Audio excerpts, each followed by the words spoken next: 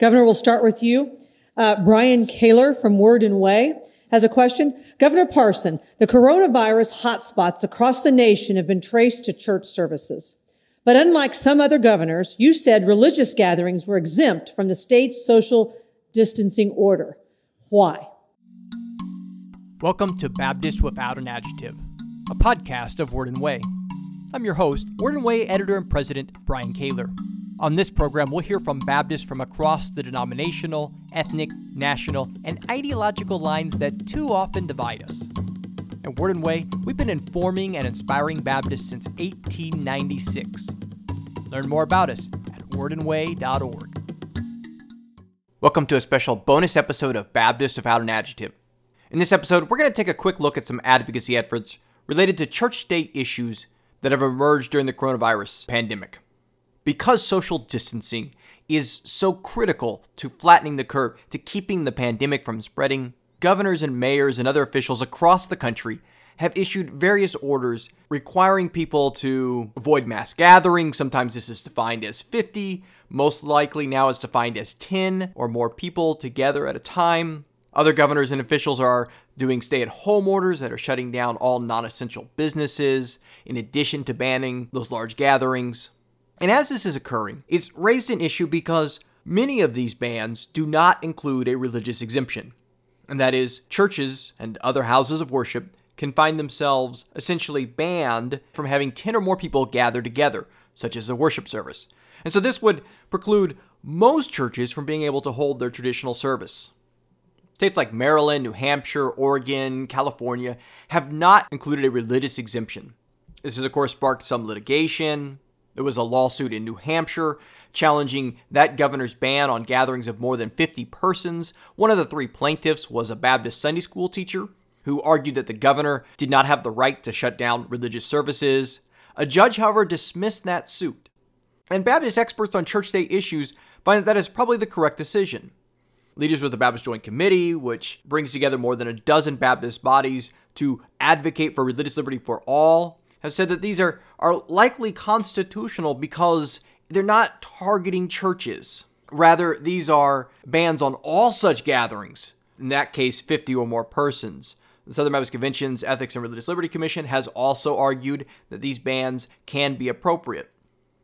And in fact, they really are critical to stopping the spread of coronavirus. After all, church services have been significant hotspots for the spread of coronavirus in the United States and across the world. After a Pentecostal church service in Chicago, Illinois area, 43 people are sick and 10 have already tested positive. After services in Assembly of God Church in Arkansas, 37 people tested positive and 2 have died. After a choir practice at a Presbyterian church in Washington, 45 tested positive and 2 have died. Most of the cases in Burke County, Georgia have been traced to Palmer Grove Baptist Church. In fact, Georgia's State Public Health Commissioner told clergy that when examining the hotspots of the virus in the state, virtually all of these cases are linked in part to large church services. And the Sacramento County, California health chief said that more than 1/3 of the county's COVID-19 cases were tied to church groups, including 24 cases from a single church that continued to hold in-person meetings during the pandemic spread. So churches across the country are doing the right thing. Likely your church has moved to some sort of alternative service. Most are trying online service of some sort, whether it be a live stream or pre-recorded and then released on a Sunday morning. Others are doing a drive-in service where everyone stays in their car in the parking lot and the pastor preaches from amplification. It's been so exciting to watch pastors. I have many of them who are friends on Facebook, and seeing their videos and their ideas and the ways that they are ministering while also respecting social distancing. It is so important. It's such a positive witness as we show that we really do love our neighbors and that we're willing to respect authority, that are telling us that this is the way we stop the spread of coronavirus. Now, however, despite all of that, despite the fact that constitutionally a religious exemption does not seem to be needed, and despite the fact that not having these in-person services is so critical to stopping the spread of coronavirus, many states have actually offered a religious exemption that would allow houses of worship to continue to meet in larger gatherings. Even though most are not doing that, we do see from survey research that less than 10% are still meeting. It's a small number, but they are still meeting. And so we've seen in states like Kansas and Michigan and New York, Ohio and Pennsylvania, these religious exemptions where churches are not required to follow the ban. Again, fortunately, most of them are, but they're not required. And we've seen some advocacy that's actually pushing some governors to add religious exemptions that did not previously exist. For instance, after 3 pastors filed a suit in Houston, Texas, they were challenging a local stay-at-home order that did not have religious exemption. Before that suit was even considered by the courts, Texas Governor Greg Abbott issued an order on March 31st to grant a religious exemption to any local or state coronavirus restriction in Texas. Florida Governor Ron DeSantis has done similarly on his 30-day stay-at-home order on April 1st, which he issued 2 days after a Tampa Bay pastor was arrested for violating a county ban on large church gatherings. DeSantis not only included a religious exemption to his order, but then also ordered that to be applied to local orders as well. So while most houses of worship are not meeting, it's troubling to see that many governors are creating that as a legal option, and that yes, some congregations are continuing to meet, sometimes in defiance of bans, and often because they've been granted this religious exemption.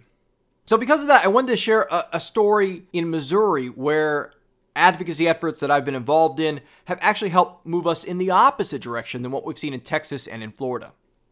So let's set up the story and the evolution of what's been happening in Missouri. Now, I should note that Missouri's governor, Mike Parson, is a Southern Baptist. He's a member of First Baptist Church in Bolivar, Missouri.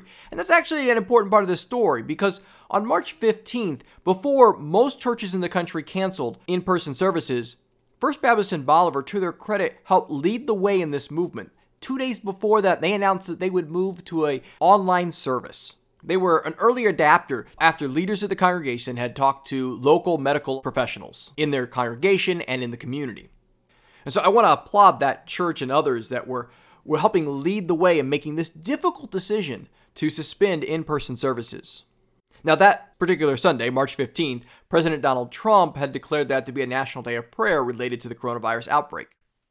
However, rather than attending his own church's live stream and perhaps noting on social media that he had participated in the National Day of Prayer that way, and at which point he could have set a really positive example, a really positive witness to the rest of the state of the importance of social distancing and avoiding large in-person gatherings. Instead of doing that, Governor Parson went and visited a different Baptist church about 40 minutes away and posted photos of himself at that church, shoulder to shoulder with people.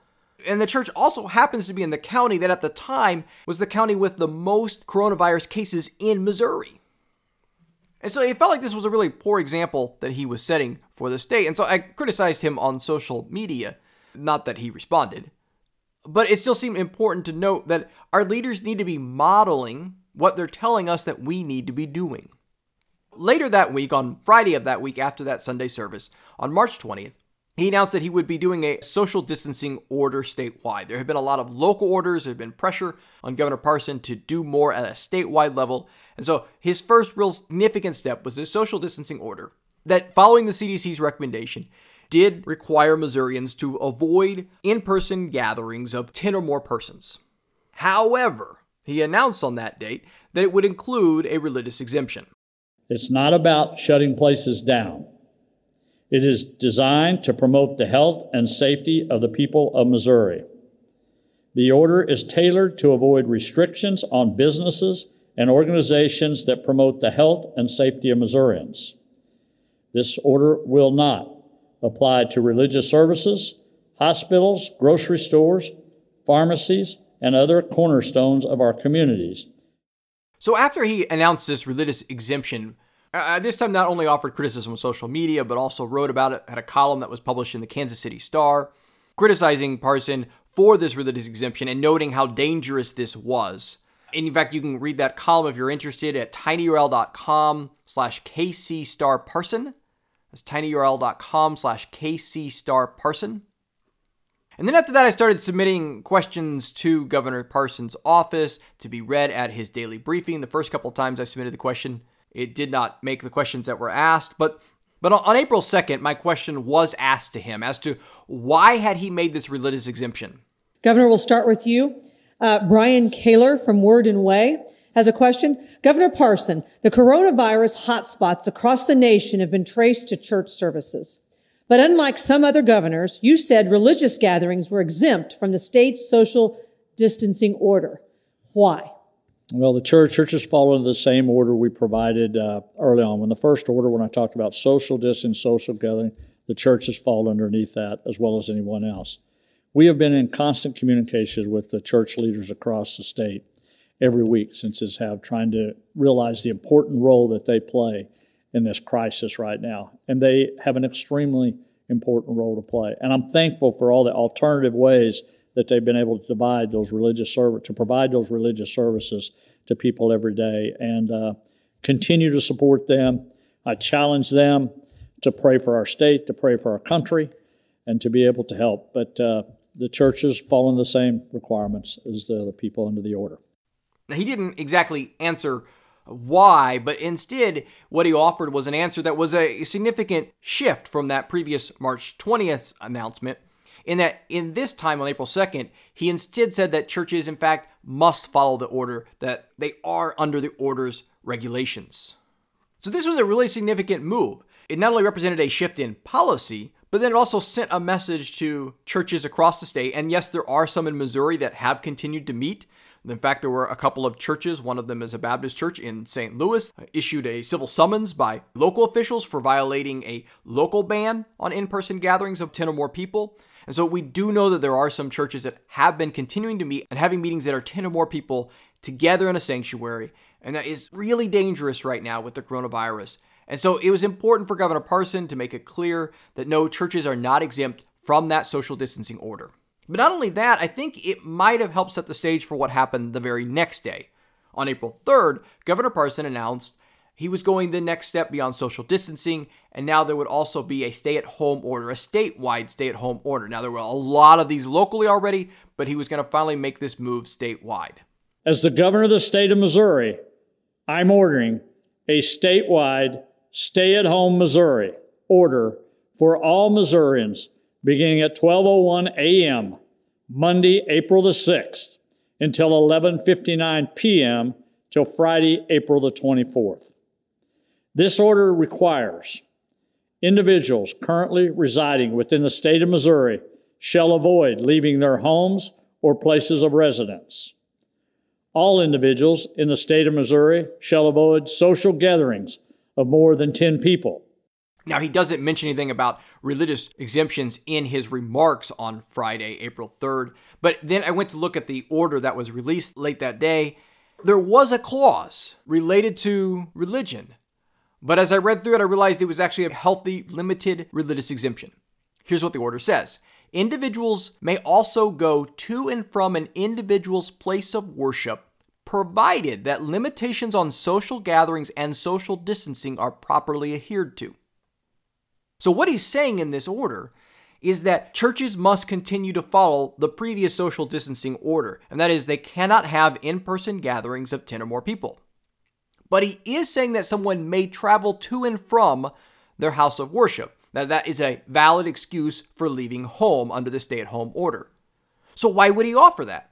Well, not only would it allow staff to head to their place of work, but it would also allow volunteers that are helping create these online worship services to have a legitimate reason to leave home and head to that church building.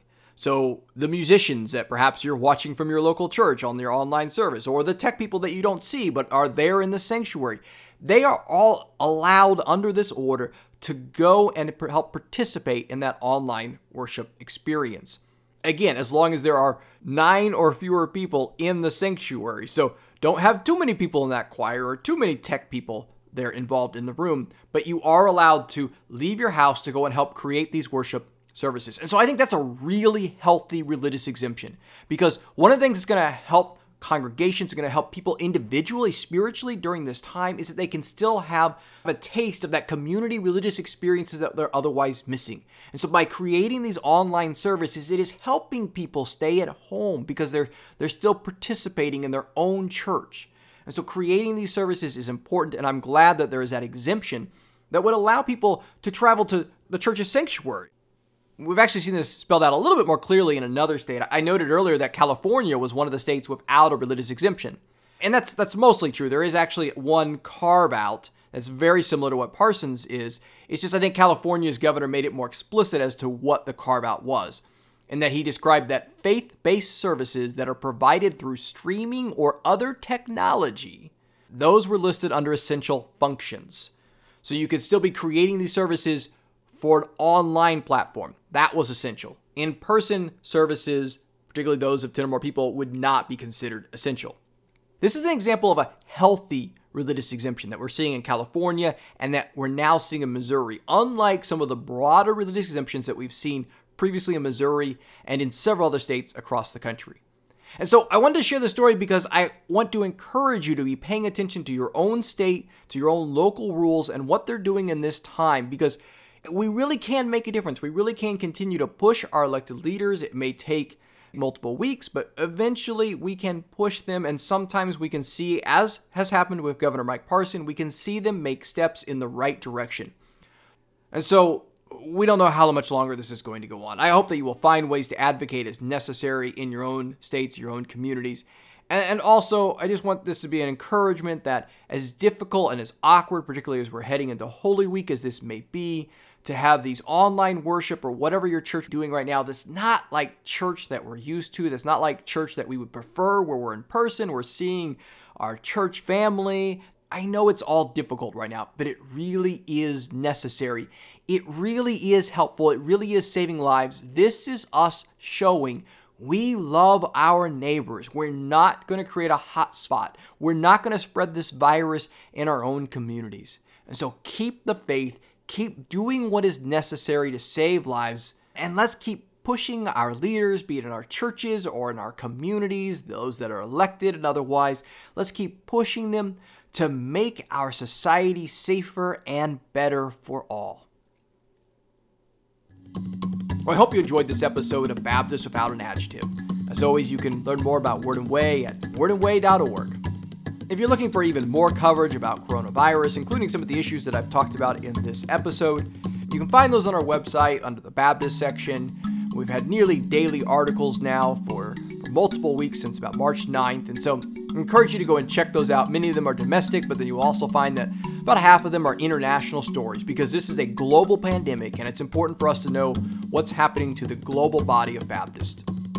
If you've enjoyed this episode, I hope that you will share it with your friends on Facebook and head over to iTunes or your favorite podcast platform and write a positive review to help more people to find the show. If you'd like to give to support this program, we greatly appreciate it. And all you have to do at wordandway.org is hit the donate button, and whatever you give there will help support the production of this podcast, as well as our website and monthly magazine. And speaking of that magazine, if you haven't done it yet, I have a special offer for you. Take me up on it. It's a great deal, half off for 1 year. tinyrel.com/WW offer. If you have any comments or feedback, you can send those to me at bkaler@wordandway.org. Thanks for listening.